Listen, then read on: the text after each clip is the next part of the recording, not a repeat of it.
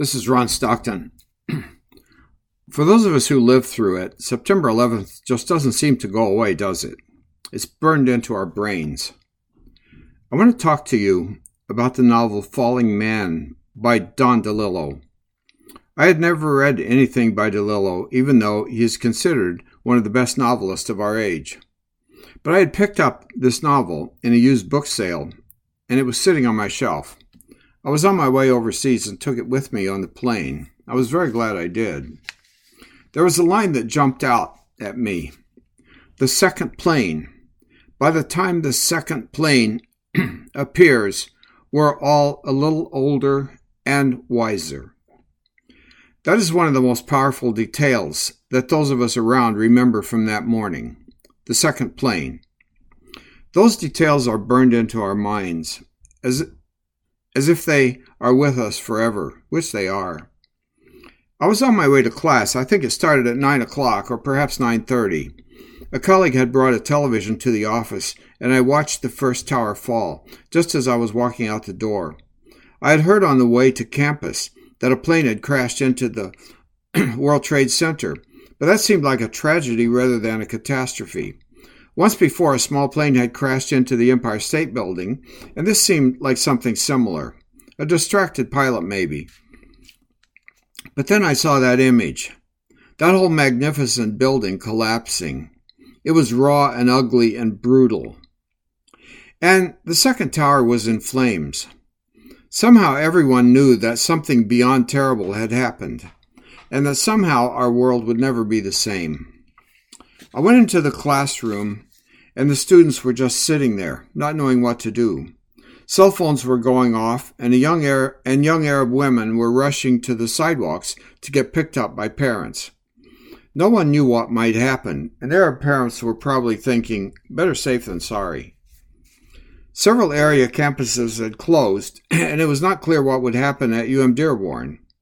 Our chancellor made a courageous decision that we would not close.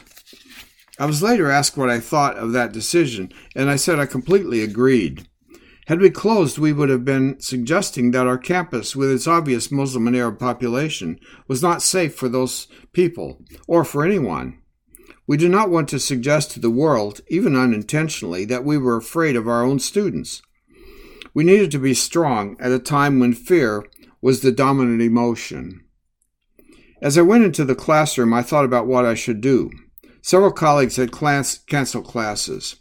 I considered that, but decided that my obligation at that time was to maintain as much normalcy as possible. I decided to talk to my students, to give them some insight into the nature of violence and mass murder. It wasn't as if I had time to prepare talking points, but I knew about political violence and about the Middle East and decided I could perform a service by just talking and negating bad information and bad understandings. There were already media stories that the Palestinians were behind this. They were even naming specific Palestinian groups who were the culprits. I told the students that the Palestinians were not involved. The Palestinian focus was upon their homeland. They were not going to waste their energy doing something like this, something totally unproductive, even counterproductive. Little did we know, but the Bush administration knew exactly who was behind this attack. In fact, the president had been given a top-secret national security briefing telling him that Osama bin Laden had sleeper cells in the country and they were planning to hijack airplanes.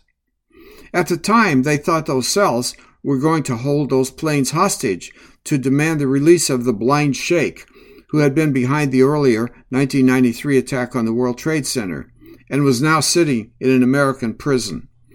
To Bush's discredit, he never called a meeting of principals. That is, of everyone involved in intelligence, national security, and anti-terrorism, to discuss this threat. Michael Scheuer, the head of the Osama bin Laden Watch Unit, said he was running around the Pentagon with his hair on fire, as he put it, trying to get the administration to treat this threat seriously. He knew it was serious. Why didn't other people? As I was trying to be analytical in the face of mass murder, one of the students looking at his cell phone said, "The second tower just fell." I had heard before coming to class that the World Trade Center had 100,000 people in the two towers, so I made a quick calculation. If everyone in the top third of those buildings had died, that would be 30,000 people. I told the class that number. As you might guess, they were shocked. In retrospect, it was a reasonable estimate, but was fortunately wrong. Little did I know that so many people would escape. In fact, little did anyone know. The area hospitals discharged everyone who was not in a life-threatening situation, anticipating a mass influx of injured people. To everyone's surprise, there was no influx. Everyone who died on that day died at the moment. A few came in with injuries or smoke inhalation, but not very many. It was binary. You either died or you escaped. Survival is one of the themes of Delilah's book, as it follows the lives of two survivors. The story was that they were in a stairwell trying to get out. The female dropped a briefcase. The man picked it up and decided to look up her address to return it. She was black and he was white. Is that important? Is it important that she was light-skinned? Is it important that he was estranged from his wife? Married but estranged? Well, to people such as ourselves, those are just facts.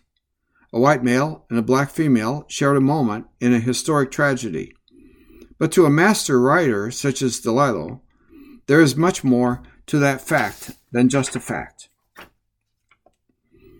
These two people had seen the face of God in an explosion of fire and would never be the same. And as they struggled to understand the great significance of what happened, not just the facts, but the meaning of it all, a relationship emerges. Not an easy or predictable relationship, but a powerful one. Two other lines from the novel stuck with me. God is what God allows, and God is the voice that says, I am not here. That last quote I could understand. In the book of Elijah, the prophet is fleeing his enemies and experiences a series of cataclysms, explosions, earthquakes, floods, lightning. Finally, everything falls silent. And in the absence of everything, in a vacuum of total isolation, he senses the presence of God. But the metaphysical meaning of that story from Elijah is beyond me. I'm not good at deep, supposedly religious musings. Happy-faced comments that everything works for the good of those who love the Lord, or it's all in God's plan, or the day of your death is determined from the beginning, leave me cold. But I know what happened to us as a nation and as a people. For the first time in our history, we experienced a level of catastrophe that was beyond anything we could have imagined just an hour earlier. Again, quoting Delilah, by the time the second plane appears, we are all a little older and wiser. And we are a nation afraid. One last quote from a really good book. It is about a falling man. Those people, perhaps 200 in total, who jumped from the towers rather than wait for the flames to consume them, and those who watched them die. In fact, in a sense, all of us watched them die. This was a televised mass murder in real time. That cry is still close to me. Not like something happening yesterday, but something always happening. Over 1,000 years happening, always in the air. If you have seen that iconic photo of the falling man, it is in your mind. And if you have not seen it, look it up. It will never leave you. To finish, I would like to quote from two comments on a Facebook post I made. The first is from a former student, the second from a friend at the university. First, the student. I had just started kindergarten. Most of my memories related to this are from subsequent years, moments of silence at school, watching the documentaries. There's only 3 things I clearly remember from that day. I was in half-day kindergarten and only went to school in the afternoon, so I was home with my mom that morning. The TV was never on in our house during the day. The earliest it would be turned on was 7 o'clock p.m. My mom got a call from her sister, told me to go into the other room, then turned on the TV around 9 a.m. My mom still sent me to school. It was only a block away, and she wanted to keep as much normalcy for me as possible. Half of my class never showed up. Every 5 minutes or so, there was an announcement over the intercom asking for a student to come to the office with their things. Their parents were picking them up. Later that evening, my family was out in our front yard, and a plane flew overhead. It had to have been military. It was the only plane we saw for days. Living 25 minutes north of the Detroit airport, this was very noticeable. I was old enough to remember that day, but young enough that I don't really remember what life was like before. It's strange to think how this seems so recent and has impacted so many aspects of life in our country and around the world. Yet, I have classmates in my doctoral program who weren't even born when the towers fell. Then a colleague who says there is good guess that falling man was Jonathan Briley. My friend posted a report on Wikipedia. By the way, many people jumped, but falling man was a specific person from a specific photo. The Falling Man, an article about the photograph by American journalist Tom Junod, was published in the September 2003 issue of Esquire magazine. It was adapted into a documentary film by the same name. The article gave the possible identity of the falling man as Jonathan Briley, a 43-year-old sound engineer who worked at Windows on the World. Briley had asthma and would have known he was in danger when smoke began to pour into the restaurant. He was initially identified by his brother Timothy. The restaurant's executive chef also suggested that the man was Briley based on his body type and clothes. In one of the photos, the falling man's white jacket was blown open, revealing an orange t-shirt similar to the one that Briley wore. Briley's sister Gwendolyn told reporters of the Sunday Mirror, "When I first looked at the picture and saw it was a man, tall, slim, I said, that could be Jonathan." Briley's remains were recovered the day after 9/11. For those interested, I have 2 other podcasts on September 11th. One is about how we experienced that day, especially on campus and in Dearborn. No one knew what to do. Everything was improvised. The second is called The Day After and features 2 talks I delivered. Thanks for listening.